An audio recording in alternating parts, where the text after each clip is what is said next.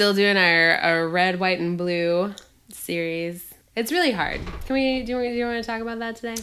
Let's talk about it. Let's put a 1-minute cap on it. Here's the thing about living in what feels like the end of America's foundational promise. It's really fucking hard to continue to love the 4th of July and want to, watch 1776 or participate in all of the joy bringing that usually accompanies this time of year for me. Not the least of which is reading late Georgian romance novels. Mm-hmm. Also, late Georgian romance novels based specifically in the New World. Right. There's a lot happening here that's like super intense and awesome to read about. Not the least of which is like the birth pangs of a new nation. Yeah. Cool. There's your 60 seconds. Ugh. All right.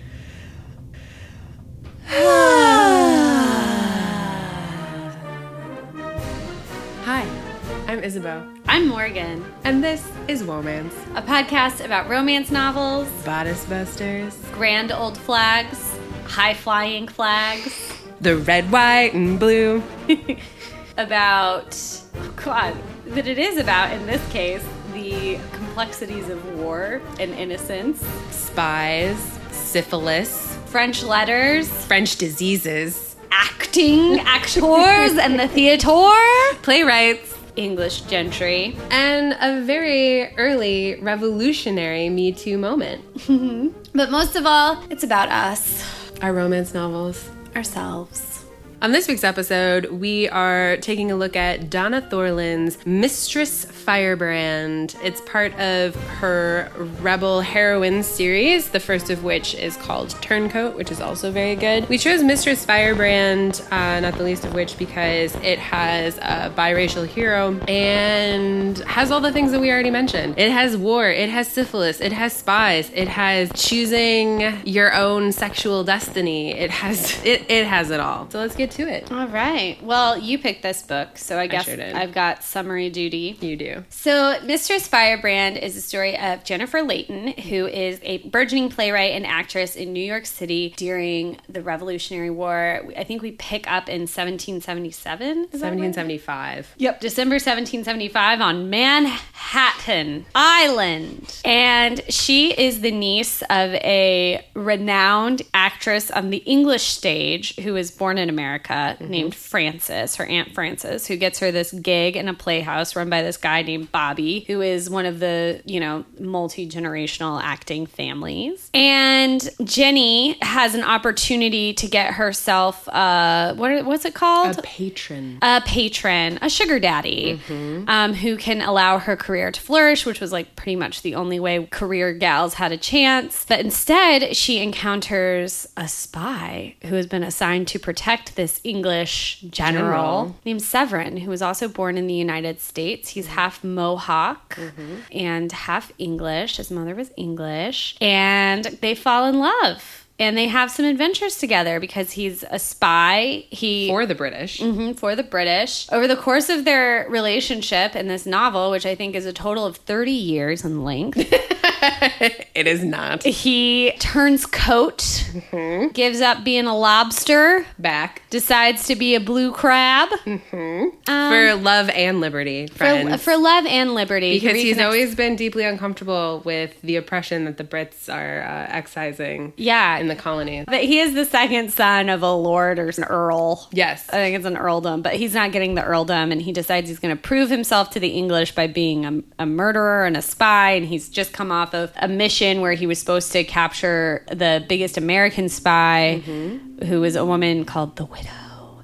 And it turns out Aunt Frances was pals with the Widow. Intrigue, lovemaking, and a really valuable lesson for all of us about the eroticism of safe sex ensues. Although I'm not convinced that she did a good job of eroticizing safe sex. I'm 100% there with you. And do you want to start there? Yeah, can we start there? Sure, let's start there. But before we start there, can we have the shadow of Aunt Frances's, the divine Fanny's, illness less shadowed and more defined. Yeah. Aunt Fanny got syphilis from her patron, and he died from it. And she got syphilis that made her forget her lines and confuse herself. She didn't like lose her nose. She's in the end stages now, though. Like, that's the whole thing. Yeah. She's like losing her mind. And she's losing her mind, but she's not losing her looks. The book makes that point a lot. It does, which is kind of strange. Like, she should have clearly been eaten by the syphilis at that point. But whatever. Like, so the idea that safe sex is deeply important to this novel is foregrounded in numerous ways, not the least of which is like... Yeah, it's not subtle. No, not at all. It's like 3 grounded. It's like 5 grounded. It's I don't know grounded. what's more... I think that's really nice, though, because it's like not only are you vulnerable when you have sex as a woman because of the possibility of pregnancy, but then there's also this like question of patronage and money involved, and then there's also the question of like you could lose your mind. Yeah, and also in spite of all of this, Aunt Frances sends Jenny to get fucked by the general without a French letter and was like, you don't want any of those. Boys won't like you if you use those, basically. That's 100% what happens. But what's crazy about that scene is like there's 150 pages of lead up to that. Yeah. Like, we talk so much about the thing that you have to sacrifice to get the patronage of General Burgoyne that like Jenny goes in with pretty like eyes wide open, as much as they can be for a virgin playwright actress who's never had to like transact her sexuality before. Yeah, Aunt Frances is very Virginia Woolf, a room of one's own whenever it comes to having sex with wealthy men. Jenny, I think, is like, well, maybe I should just like do housework and we'll save money on like a housekeeper. And her aunt explains that the real advantage men have over women is that they don't have domestic duties. And as soon as you start taking on those domestic duties, you lose the ability to have a creative life. Right. You lose the time and the energy, which is going to be complicated once we get to the ending of this book because, not to shock any of our listeners, but this romance novel ends with a marriage. Sure does. Let's go back to the eroticism of the French letters in question, because like I know where you're gonna go with this happy ending, and I have an answer for it, I think. I'm going to really quickly search for French letters in this book. I'm really curious how often the term gets used. Why are they called French letters? Do you know? You know, I don't. I could surmise. I would say that they're called French letters because syphilis is called the French disease or the French pox. I think French are just associated with sex a lot. Yeah. Just sexy sex. It's like the English are like, we're mad that you're having it, / you're having it all the time and we want to have it like the French have it. And they also have better food. Oh my God, hands down. They're also called sheaths, which I much prefer to condoms, frankly. I'm going to start calling condoms sheaths. Let's see how far that gets me. Well, you're married, so. Done and done. 13 times that he's used in the plural. Wow. I learned a lot about early condoms. Mm-hmm. Here's the thing. Thorland is very self-indulgent with her historical facts. What do you mean by self-indulgent in this context? I mean, I did not need to know how one procured French letters. I didn't need to know how one identified if a French letter was of quality. There are 3 different things she points out. Like, she's not explaining this to me because she's worried about my well-being and my ability to purchase a French letter. Because thank God I don't have to put a papery, dried piece of sheep's intestine inside me, let alone one with pink fancy ribbons. That have illustrations on them. There's a whole thing about how to properly tie the pink ribbons. You tie them underneath the member near the scrotum so that they tickle you when you have sex. Well, like, he tells her, like, now twist it around because it'll feel better for you later, which, like, I guess if you like your taint tickled. Yeah, he was making some assumptions there. I know. I was like, I think that sounds like it'd be cooler for you. Oh, and, like, how tight to tie it. And, like, why you should do a knotted bow. And why you should get one with an illustration, even though it seems silly. And, like, why you need to like keep them wet after you use them the first time, and how like every person needs their own set. This was over the course of a sex scene. There's a lot of information for a sex scene. And guess what? It gummed up the works. I am all for safe sex. I am all for writing about using condoms and also, you know, being realistic in the way that they are a part of people's sex lives. But this was outrageous. This was egregious. Egregious.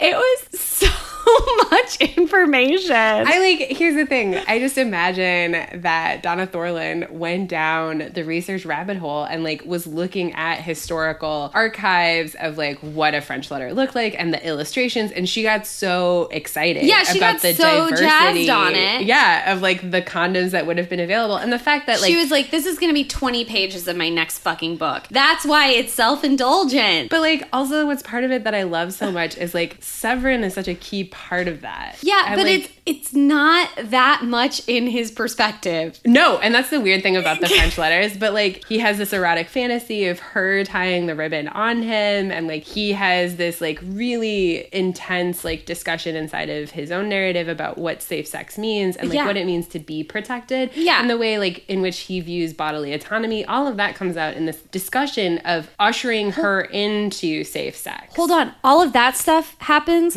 well before this scene with totally. The French letters. They know each other for an entire year before they have sex. How can you... Well, and also his internalness about safe sex and bodily autonomy and French letters has already well been established. That's true. He could have just been... And frankly, there are so many essentially fun facts peppered into this sex scene. I didn't enjoy it. Yeah, it does take you out. I reread that sex scene just before you came over to be because I was thinking about what's the sexiest part, and I was it's very memorable. It's a very memorable scene. It's exhausting. People who run marathons aren't oh, I totally forgot about that marathon. That's also memorable. Right. So it was measuring memorability over titillation. And it turns out that I was not as titillated.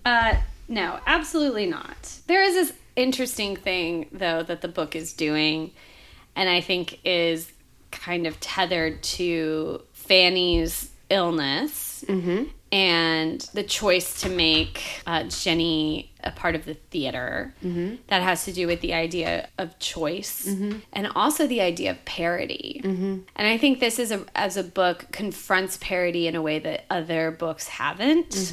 So we already talked about Aunt Fanny explaining her room of one's own thing. Yeah, I think that's a really great line. This book has, I highlighted a lot of lines where I was ooh.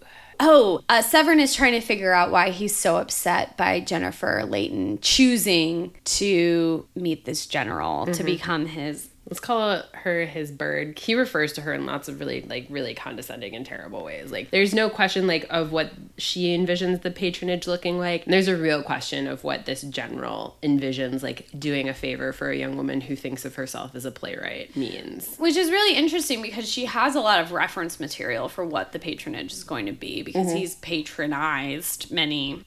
Anyway, Severin, in his perspective, the book says, and yet something about it rubbed him the wrong way. It was more than the undeniable fact that he desired her for himself. It was a matter of coercion, or rather of genuine choice, italicized, that quite unexpectedly struck him as problematic. I think he comes to realize Jennifer Layton has specific and realistic expectations for a relationship with her patron. And I think he realizes that, he's not bamboozling her by taking her hand and putting it on his penis and stuff like that. But this question of genuine choice, is that a genuine choice? If you have no other option, if you have no other avenue to rise in the world and follow your ambitions? No, that's a question that this book is certainly really preoccupied with. But I think here, Severin's it is a genuine choice, but it's is it Severin? Because it's just regular subjugation. Totally. Voicelessness. Totally. And he really comes baby around. Machine. And then he's versus having a voice, having a creative outlet, having a career, having some kind of control over your own destiny. That's not a genuine choice. No, and he comes around to it, right? Yeah. When she goes and he counsels her against it, he really sees Burgoyne as this bad guy, who he is, and he counsels Jenny against it, and Jenny's you can't get in my way, I want this, there's no place for me in American theater, which are being shut down by Congress, which was also a very interesting fun fact, but she wants to back out at the last minute, and Burgoyne is those are not the terms of our agreement, and he's going to rape her, and then Severin's not on my watch. No, she's the one who hits him on the head with a statue and knocks him out. Severin doesn't save her from rape. He saves her from... the consequences of knocking him out. Of braining the guy. Yeah. which is more interesting. Yeah. I guess he did come into the room whenever he heard a kerfuffle. Mm-hmm. And he certainly assumed that something was happening that was rapey. Yeah. I have a question for you. Sure. What do you think of Jennifer? What do I think of Jennifer? I think Jennifer is a particular kind of enjoyable, fantastic anachronism. Can you tell me what's anachronistic?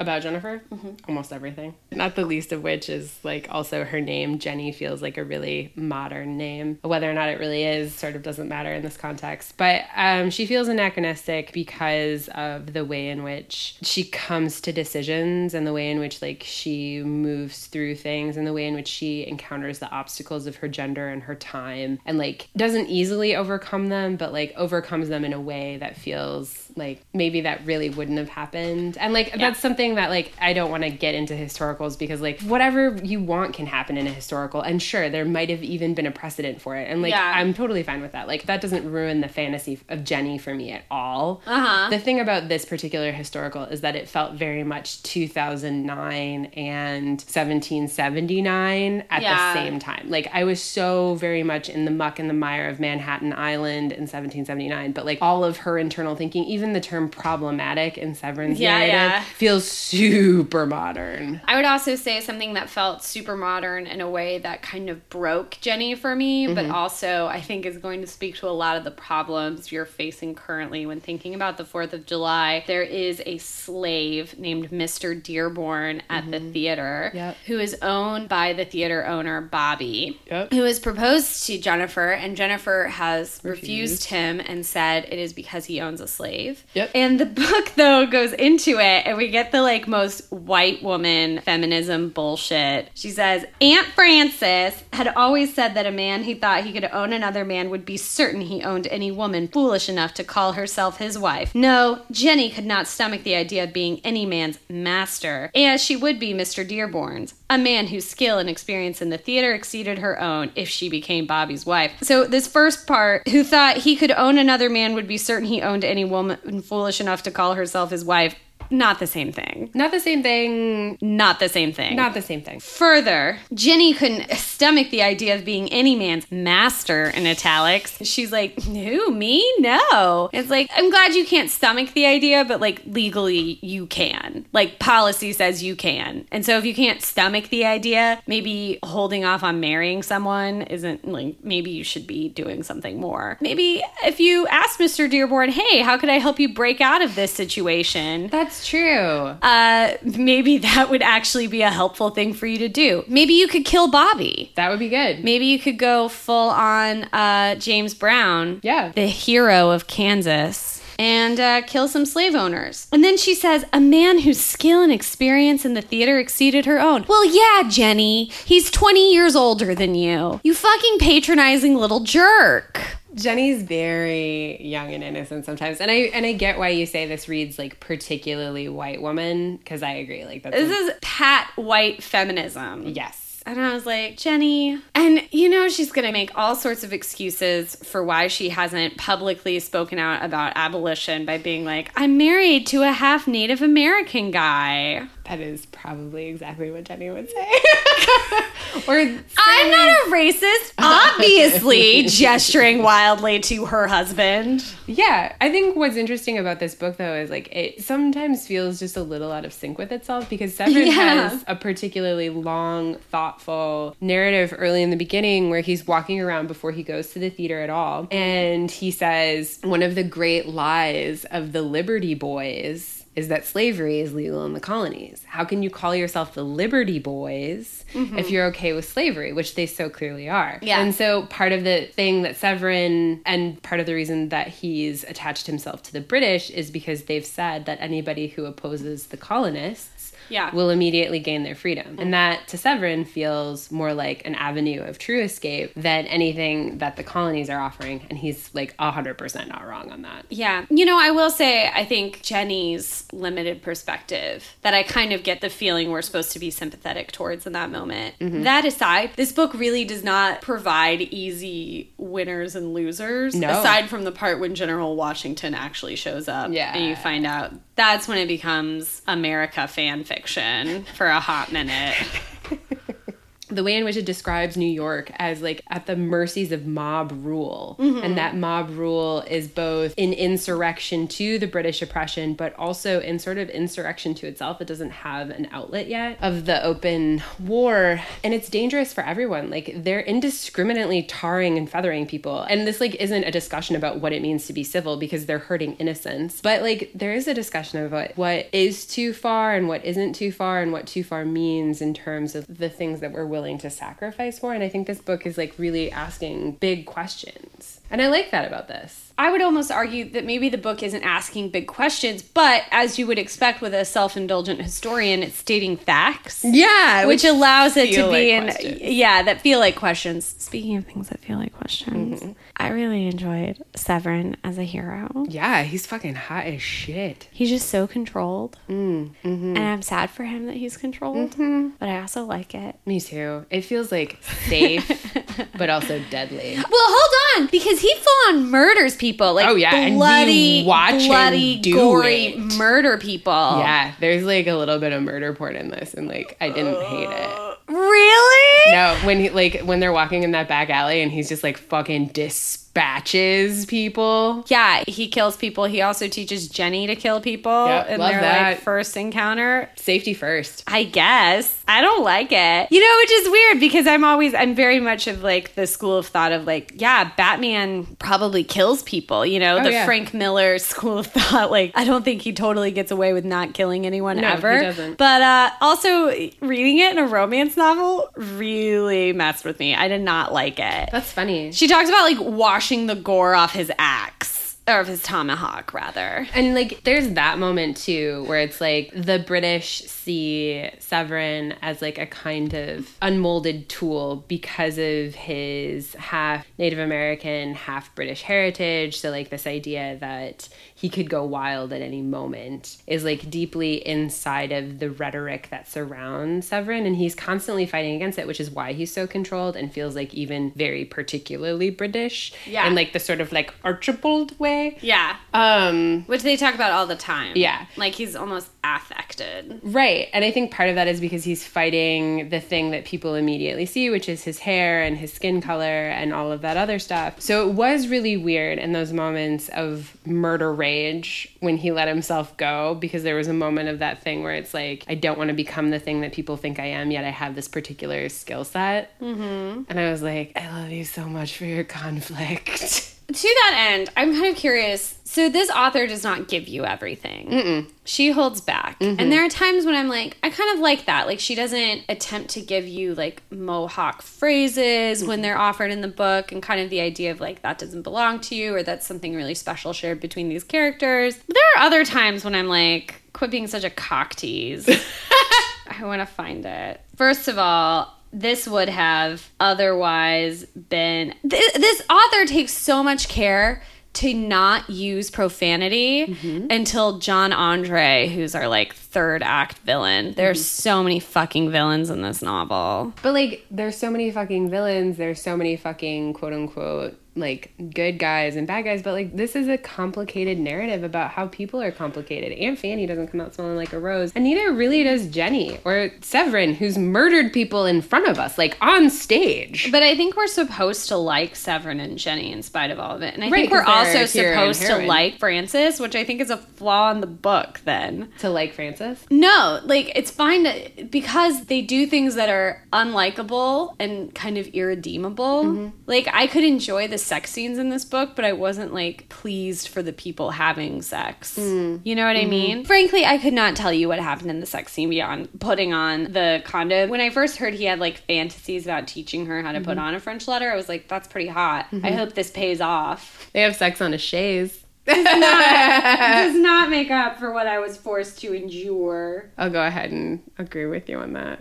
Can I talk about Frances and her boyfriend? Yeah. We meet Frances and her boyfriend, Courtney Fairchild, who is a good friend of Severin from school, one of the only people that was good to Severin. And Courtney Fairchild is an upstanding young man. He's kind, he's funny, he's generous, doesn't have enough money to be a patron, but he likes to go to Aunt Fanny's salons. And we find out later that he is quietly taking care of her as her syphilis advances. And he sleeps in this trundle bed next to hers, and they hold hands. And she never has sex with him because she's dying of this terrible disease and she doesn't want him to have it. And like the way in which their companionship denuded of sexuality in that way, it's not actually denuded of sexuality, which I think is fascinating. And the way in which their love and companionship moved them both and moved them both to do extraordinary things. But this, I think, a really like beautifully rendered discussion about all of the kinds of love that we can have for people. I do think it denuded it of sexuality. A trundle bed. I love trundle bed. Yeah, everyone loved a trundle bed at a sleepover when they were 12. Yeah, it was so exciting. And then like the idea of like a grown man like sleeping on a trundle bed next to the woman that he loves and can never have, like that felt very, I don't know. A trundle bed? What else are you gonna call it? Well, I mean, like, what if he just slept in the same bed as her? Or like even sleeping on the floor next to her would have been like a little bit more erotic. A trundle bed? Because you trundled over to her.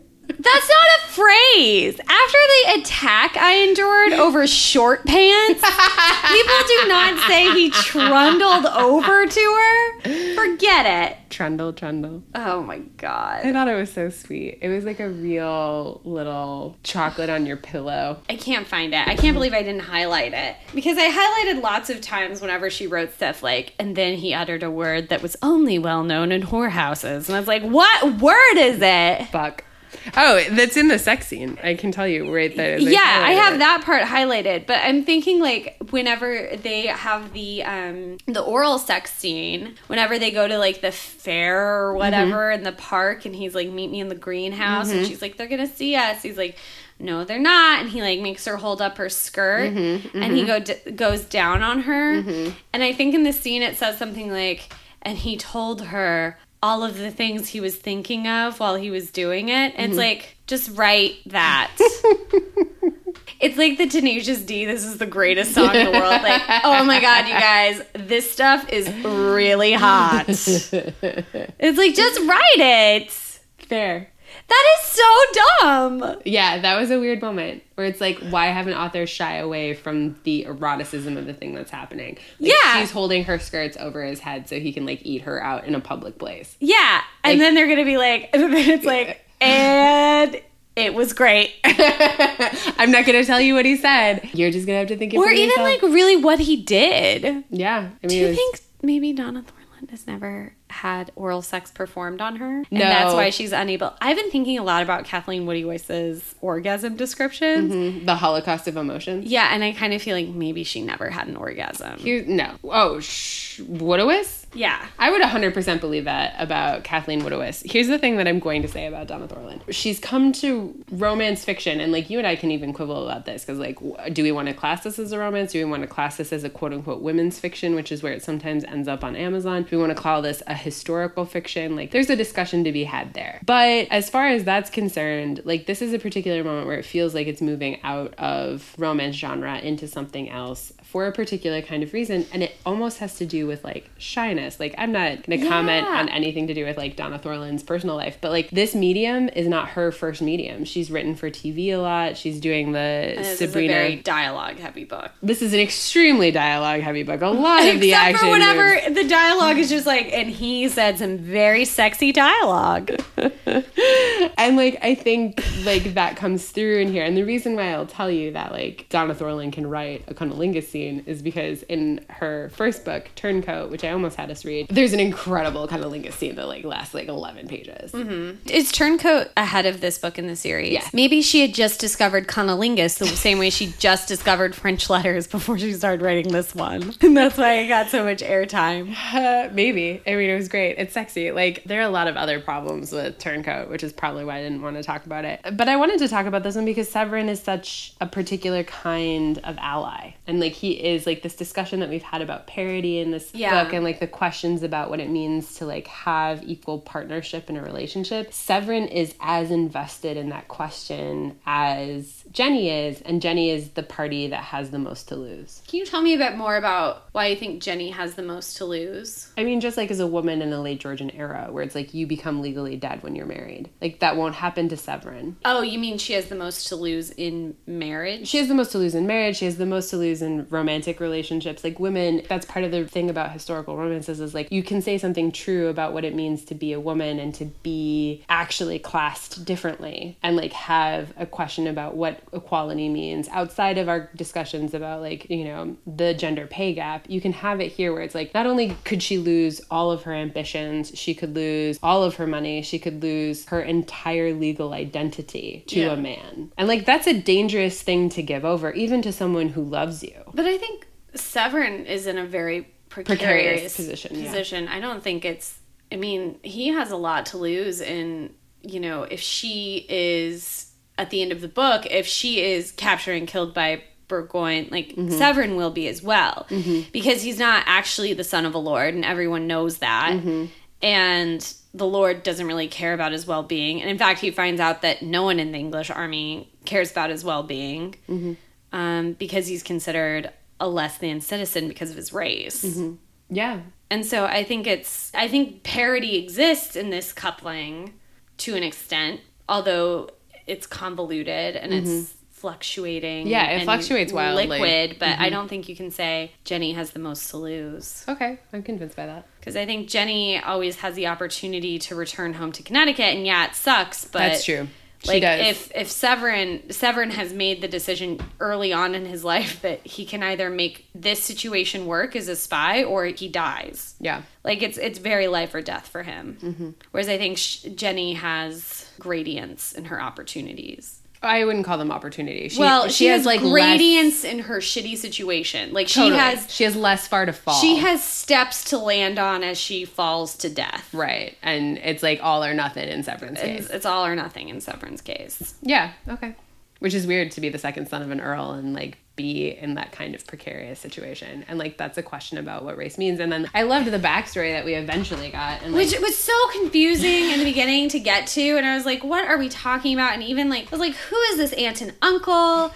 How are they related to him? Wait, so everyone knows he's half Mohawk, but like, wait, his mom's English and his dad's English? Like, I could not, for the life of me, discern what was happening. It was terribly confusing. He calls himself the second son born on the wrong side of the blanket, which means that his mother had sex with this Mohawk guy, and like everyone just accepts it. And like to deal with like the embarrassment that infidelity causes, the earl accepts that the second son is his and name and just deals with it that way. But then like you find out later that it wasn't the story that Severin got, that like their settlement was raided and she's had to leave or whatever. But it turns out that he and his older brother left with their mother, and she just walked into the arms of the man that she loved, which was this Mohawk man, and they lived out in the wilds of upstate New York for 10 years. And his father couldn't get her declared dead, and so he eventually took her back, and he also wanted an heir, and so he claimed the firstborn as his own, and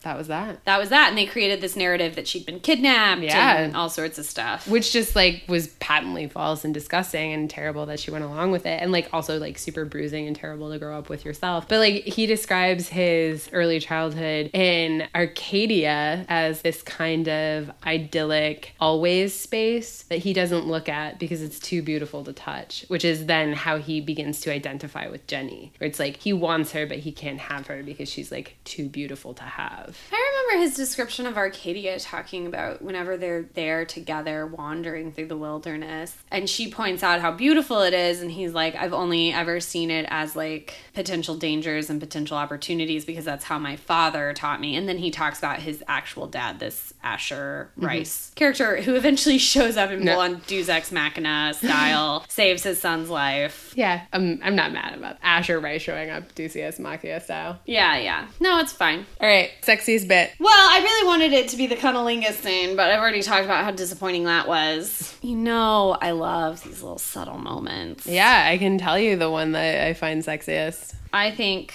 the first time he kisses her, the slot. For sure, everything that happens in the slot. But the slot begins with his lips unexpectedly soft covered hers. It was the lightest of touches. A question, not an answer. Ugh.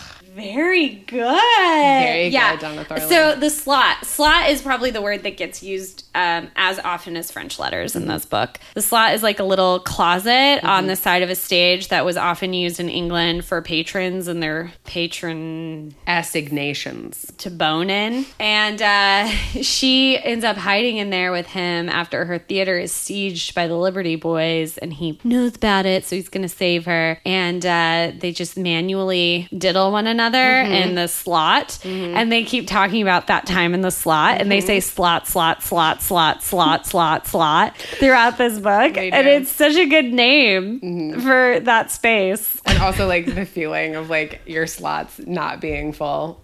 Yeah, that empty slot. That empty slot. I love the idea that like you kind of get the sense from Donna Thorland's historical recounting that the slot kind of served a purpose for the theater itself. Like you kind of waited in there to make your entrance, but you really could have just waited in the wings, and this is definitely just a sex closet. Yeah, it's definitely a sex closet. Can you imagine getting like bumping uglies in between scenes and then going out and like doing your performance? I mean, if I was playing in a show as long as like Hamlet or Macbeth, like you got to keep yourself like invested. So yeah, let's like bump some fucking uglies. That's how you would keep yourself invested in your performance in Macbeth or Hamlet. Yeah. By having sex with your patron in the slot. Also, have you been backstage when a production is going on? It's like very frenetic. Like people are like crying and laughing, and like there are massage circles, and like people are like ready to go. Yeah, theater kids are weird.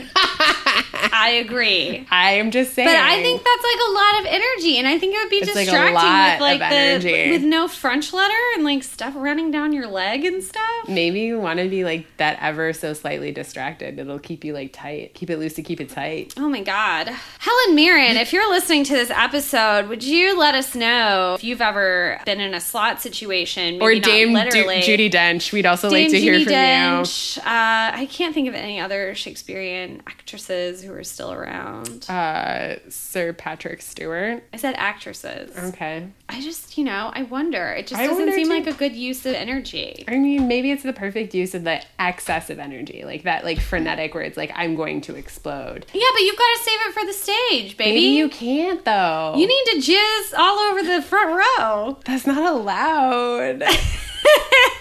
That's harassment. I think it's allowed in some theaters. Not at the Old Vic. Anyway, my sexiest moment, since you asked, was post-coitus, their initial French letter scene, which we've talked about at length. And he's telling her, you can't be Cornelia, which is her rebel spy name, anymore. I didn't come back to see you hang, he said, with a sudden vehemence. Not for words on paper. And she says, it's more than that now. And less in one sense because the paper no longer matters. Rivington could never print another copy, and the play will still exist in people's minds. When all I wanted was my plays performed on the London stage, the best I could hope for was the patronage of an important man and the laughter of a multitude. Now British generals want to hang me, armies march to ditties cribbed by my prologues, and recruiting sergeants quote me to drum up enlistments. But I love you, damn it. And I love you, Severin, but I have seen love up close now, and I will not settle for the kind that limits or diminishes me. You are capable of more than killing. I am capable of more than domestic devotion. I do not wish the kind of love that reduces over time who we each are. Great. I love that you shared your favorite part. I would like to know the sexiest part. That's the sexiest part. No, you keep doing that. You keep doing these I can't believe. I refuse to believe that you get horny over self-aggrandizing speeches.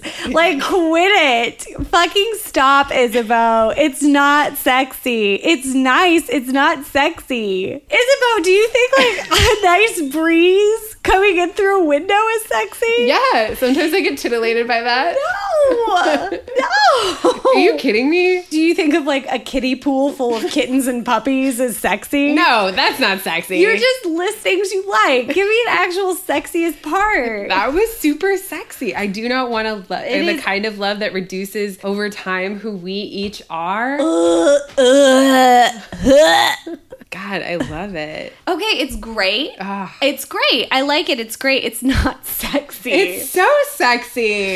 Do you know? Telling people what you want is sexy. The internet is a strange, It's no weird, tentacle porn, but is a strange, weird place. But you don't go to get off on shit like that. People aren't going and like furiously touching themselves to, here is where I stand before you as a woman. Here is a list of my demands. I get it. That's great. You can't tell me. I asked you No. what the sexiest part was. Hang on. This might be a hill that I potentially want to die on. Like, you can't tell me that no woman has ever touched herself to Julia Stiles saying, I'm just a girl standing in front of a boy asking him to love her. When does Julia Stiles say that? Not Julia Stiles, Julia Roberts in Notting Hill. I 100% believe that somebody has been like, that's the thing that gets me off. Yeah, sure. In a 2-hour movie, maybe. This is a fucking 9,000-page book that has dozens of sex scenes, and you're going to tell me the sexiest one is the denouement of the worst sex scene in which she expresses her dreams and aspirations for... Thank God you're married, because if you were online dating, you would just read people's self-aggrandizing profiles and be like, perfect, forever, I'm finished, I am complete. Light a cigarette, roll over. It was good for me. Give me the sexiest part. I thought that was so sexy. You're being a real Nigel and Maroof right now.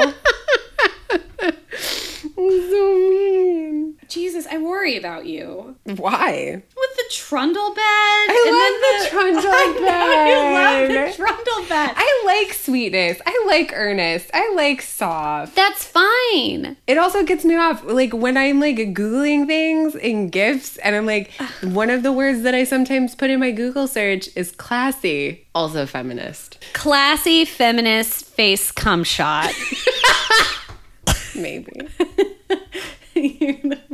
I really liked the cunnilingus scene at the carnival. I thought that was sexy, even if it was a bit of a cock tease. Like, the idea of someone just being like, I don't know, I like public sex. It was immediately like, whenever he told her to hold up her skirts. Yeah, I love that shit. It talked about her holding up her skirts enough that Yeah. it's fine that I didn't get what he actually said to her in the sex scene. It was good. But also there was that great sex scene in the coitus interruptus in the bakery. Yeah, when he That finds out that she's a virgin. Yeah, and that she doesn't have any French letters handy. I love that scene. I didn't find it, like, I mean, it was, like, the anticipation was tittillating, but, Yeah. like, that denouement, like, I couldn't pick that scene because it was too sweet, where he's like, I'm not going to have sex with you because of all the terrible things that could go wrong. She also, this author has this beautiful way of describing scent. Like, in the first 30 pages, the scents of beeswax tapers, expensive perfume, rum punch, and ginger cakes mingled in the humid air. And that's the scene wherein they meet each other. It's, like, so perfect. And then, of course, in that bakery sex scene, talking about the jellies and the macaroons and the sponge sugars and the scent and the, like, fog of powdered sugar all around them. She does a great job of setting a scene. Also, the way in which she described clothes and the clothes in which Severin was clothed in, like, Yes, that I first loved- dove gray suit. These oftentimes Holy romance shit. authors forget to talk about men's clothing. Yeah. And it really, in this book, it serves the development of the hero so well. Yeah, agreed. And, like, having his hair come undone from his clubbed Q. Oh, yeah. I was just like, I'm here for that. Yes, his clothing was very erotic. Oh, yeah. The descriptions of his clothing, that was a very good part. That was also a very sexy part. All right, fine, the clothes. All of these were sexier than the thing you chose. Lies. I don't want a love that diminishes us. Ugh. I think I just came a little bit. But she, like, ends up settling for a love that diminishes her. No, she doesn't. She ends up... Yeah, they have that final part where she's like, but if I marry you, you'll have to sign all of my contracts for me. Mm. And he's like, and of course I will. And she's like, well, what if we disagree about the terms? And he's like, then we'll have a discussion. Do you know what fucking sucks? If you get to sign your own contracts, you don't have to have a discussion. That's true. That's real. What was the weirdest part for you? The weirdest part for me was, like, the discussion of Francis's relationship with the widow. Mm-hmm. And, like, the entire syphilitic spy subplot coming to a head with Fanny deciding to take poison and kill herself. Yeah. I was like... Which was her plan all along. Like, right. From the moment her lover died, her idea was that she was going to Juliet... Right, but on her terms, when her memoirs were done, when she was literally unsalvageable in her own mind. And, like, I was fine with all of that, but, like, it came really abruptly. It felt strangely violent. Yeah. Even though it was very staid and quiet. Yeah. And her relationship to the widow also felt like a relationship that had an element of violence that I could never really understand. Like, they were friends, but they weren't friends. They were frenemies. Yeah, they weren't really friends. Like, there was a power that the widow had over Francis that was sort of, like, unknowable, but Francis also really admired the widow because of her power and her isolation. And also that she truly helped Francis. Yeah, truly. Achieve a life of some sort after her patron's death. Yeah. That was my weirdest part, where I was like, I don't know what to do with the bundle of feelings that have just been given from this particular scene. Because I do have a lot of them. And it's like in this like quintessential like moment of what feels like it should be catharsis, but then isn't. Like John Andre is there and he's like trying to rip the truth out of her to like expose like, this spy ring. And he's like, well played. But then at the end he's like, all right, well, none of this is solved. Yeah. And I was like, well...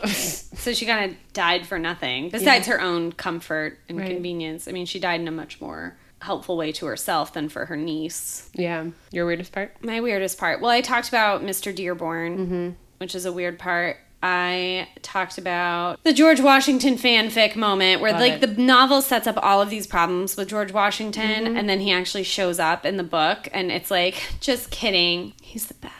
Yeah. It's like, here comes a general. Did you watch what's it called? Something Illinois, but it's Washington.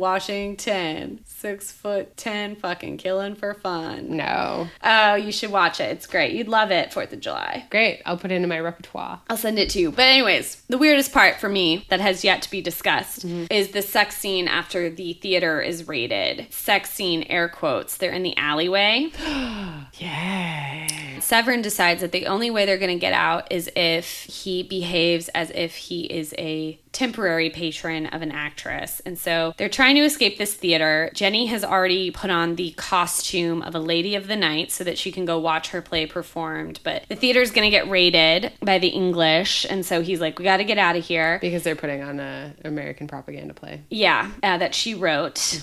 And they want to catch her. And he's like, okay, we're going to cut through this alley. And then they realize there's no other way to escape. And he sees a sex worker and a soldier in an alleyway. He's like, okay, this is what we're going to do. He hoists Jenny up and then he actually penetrates her without any warning, without any heads up. Like, he's not just going to act like he's having sex with her. He full on penetrates her without her consent. Another soldier comes by and is like, Miss, I have to ask you, like, are you in danger? We've been specifically told as English soldiers we're not supposed to rape people, and so I'm entitled to ask you. And she's like, no, we're fine. You know, which isn't really a choice because she's, like, gonna die or she's going to be raped, and so she chooses to be raped. And then, like, the soldier goes away, and he's like, okay, let's stop now. And she's like, no, I want it. And they have unprotected sex. For the first time. For the first time. And I was gonna be so mad if she got pregnant from it. And she doesn't. But it's just like, in this whole book that's been talking so much about parity and has really been conscientious of consent and how consent can only work between equal partners and clearly spoken needs and stuff. This just immediately breaks it. Yeah. And is very much sold to us as a scene of eroticism, I think.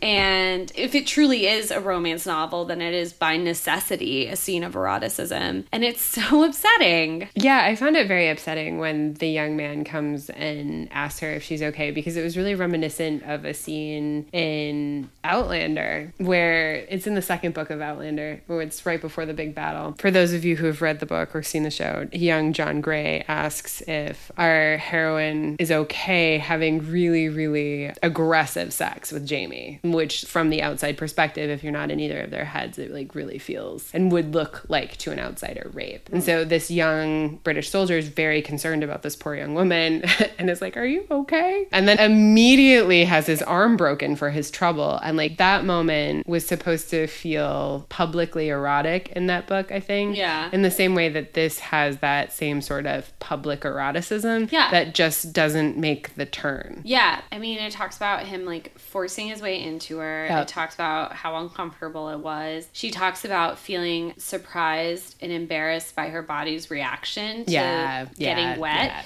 which it felt awful. And then whenever the young soldier asks her if she needs help, and then realizing as a reader, like, John Andre knows what she looks like and will, if she gets help, she's in trouble. You know, it just was a scene of real hopelessness that I felt attacked on a personal level, that I was supposed to like it. Mm-hmm. And that's the thing, like, I can put down the book or I can skip that scene. Mm-hmm. But I was really upset by it. I think that's one of the ways in which, like, this novel feels out of step with itself. Yeah. Like, that's a moment. I think out of step with itself, the more we've talked about it, the more I clearly understand what you mean by that, and the more I think you're on the money. I've thought a lot about this. Like, her other book, Turncoat, which I highly suggest everybody who loves America fan fiction should read, also has a few moments that feel, like, distinctly out of step with itself. And, like, this was reminiscent of a couple of those. Like, there's a particular moment, another sex scene that takes place in a darkened, like, alleyway. They're actually in a basement in Turncoat. And he's like, I can't have sex with you. You're not going to like it the way that I'm going to have sex with you. And she's like, have sex with me. And then, like, the end quote is like, she wasn't supposed to like it, ... but she did, ... And I was like, what did he do? They just had, like, you know, really aggressive sex on some, like, wooden crates. And, like, it's okay that she liked it aggressively. Yeah. It was just, like, his assumption that she wouldn't like it, and, like, the book's and sort his, of assumption. Like, ability to still, like, do it. Yeah. Where it's like, she clearly wanted it, and, like, we as readers never questioned that. But the fact that he did and was like, you're not gonna like it, like, introduced this kind of violence into it with the hero that I'm like, I'm supposed to understand him as not violent. And I'm supposed to understand the violence that he does is in service to their romance. And Severin, we're supposed to understand as conscientious and careful, and given his position because of his racial identity, he is somehow more empathetic to the plight of being a woman in Jennifer's situation. But no, he's like erect and ready and doesn't ask questions and does it immediately and doesn't even think to check in. Or like, you can act like you're having sex with a prostitute. Yeah. Like, no one's gonna come up and be like, show me where you're penetrating her. Like, that's not... And certainly that young British officer who is extremely earnest in his portrayal. Like, yeah, and obviously, if a young British officer is going to see something like that happen, they weren't the only couple in the alleyway, and it's going to be like, hey, I need to check in with this lady. Like, obviously, there was something going on that wasn't... Yeah, that's a good point. Yeah, this book is very out of step with itself. Mm-hmm. Oh, it was awful. She talks about feeling shame about her body's reaction and stuff. And like,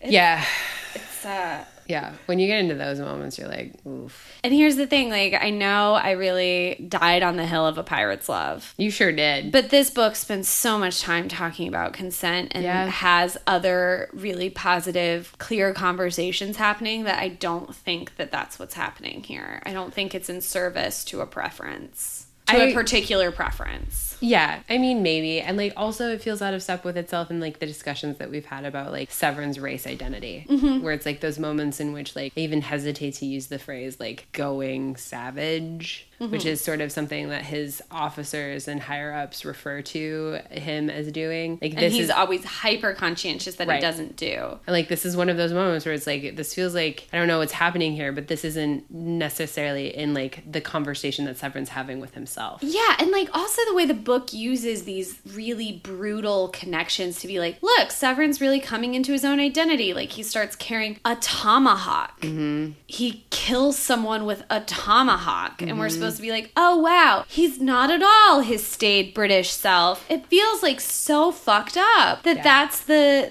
thing that like alights inside of himself, this other part. Or that's this part that's supposed to like indicate to us that he's connected with nature or whatever. And it is like very much like he's connected with his roots, he's connected with his nature. It's very fucked up. I think the question of whether or not this is a romance or a no-mance is complicated by the fact that the more I reflect on reading this book, I'm not so sure it's a romance. I think that's like one of the questions that's really worth asking of this particular author in this particular novel, because it has all the hallmarks, right? We have a heroine, we have a hero. They go through trials and tribulations over the course of a really fraught landscape. Yeah. Over a course of years, but we still get our happily ever after that ends in a wedding. He turns coat for her. She recognizes her own ability. They have like a long discussion about parity and equality, about what it means to be with each other. All of those are hallmarks of romances. But also not, because questions of parity rarely come up in romances. That's true. And I think maybe that's like part of it. Like the book's insistence on questions like consent and appropriateness really bring to light the inappropriateness of what's going on, and like the depictions of war and cruelty. There's some real discussions of torture here that like are not at all titillating and are not written to be in any way other than what they are. So in that way, it feels like a historical book. Yeah, there's not a lot of cheesecake here. Yeah. And there's a lot of statement of historical fact. Yeah. And back to the point where it gets in the way of a sex scene, which should never happen in a romance novel. And so I'm going to say it's not a romance. I don't know. I'm torn. And I'm torn in a lot of particular ways, because like this particular type of book feels to me like the kind of romance that could cross into like a New York Times like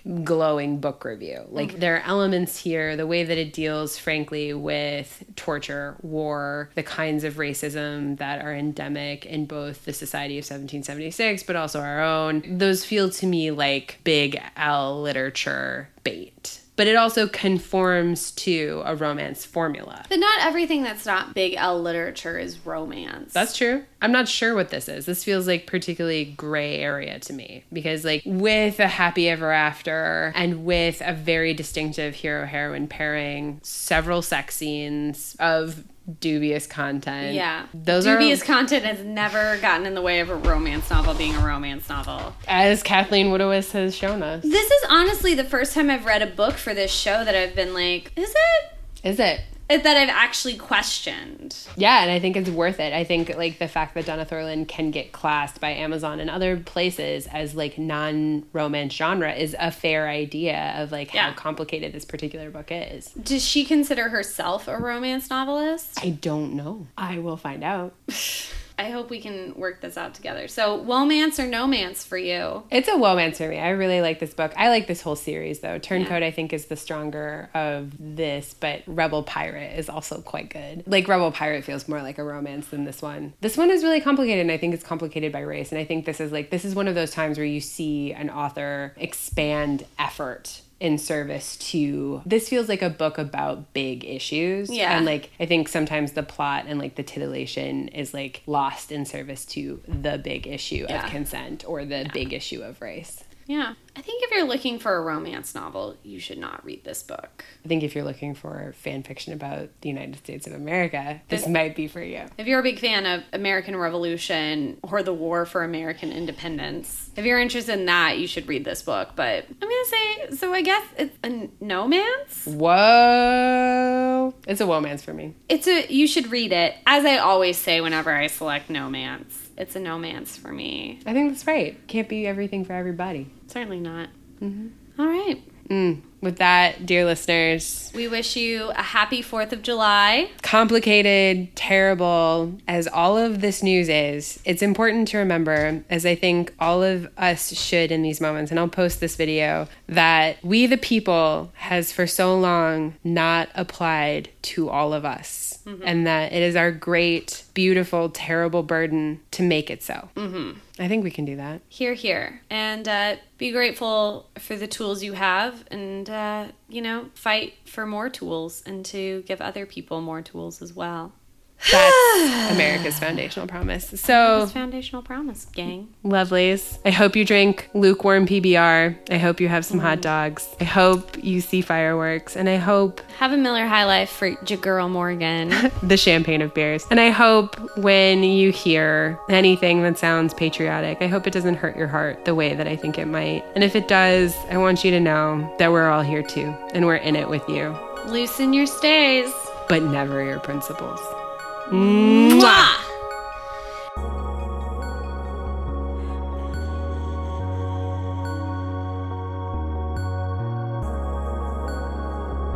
Hey folks, it's Morgan. Thank you so much for listening to this week's episode of Womance.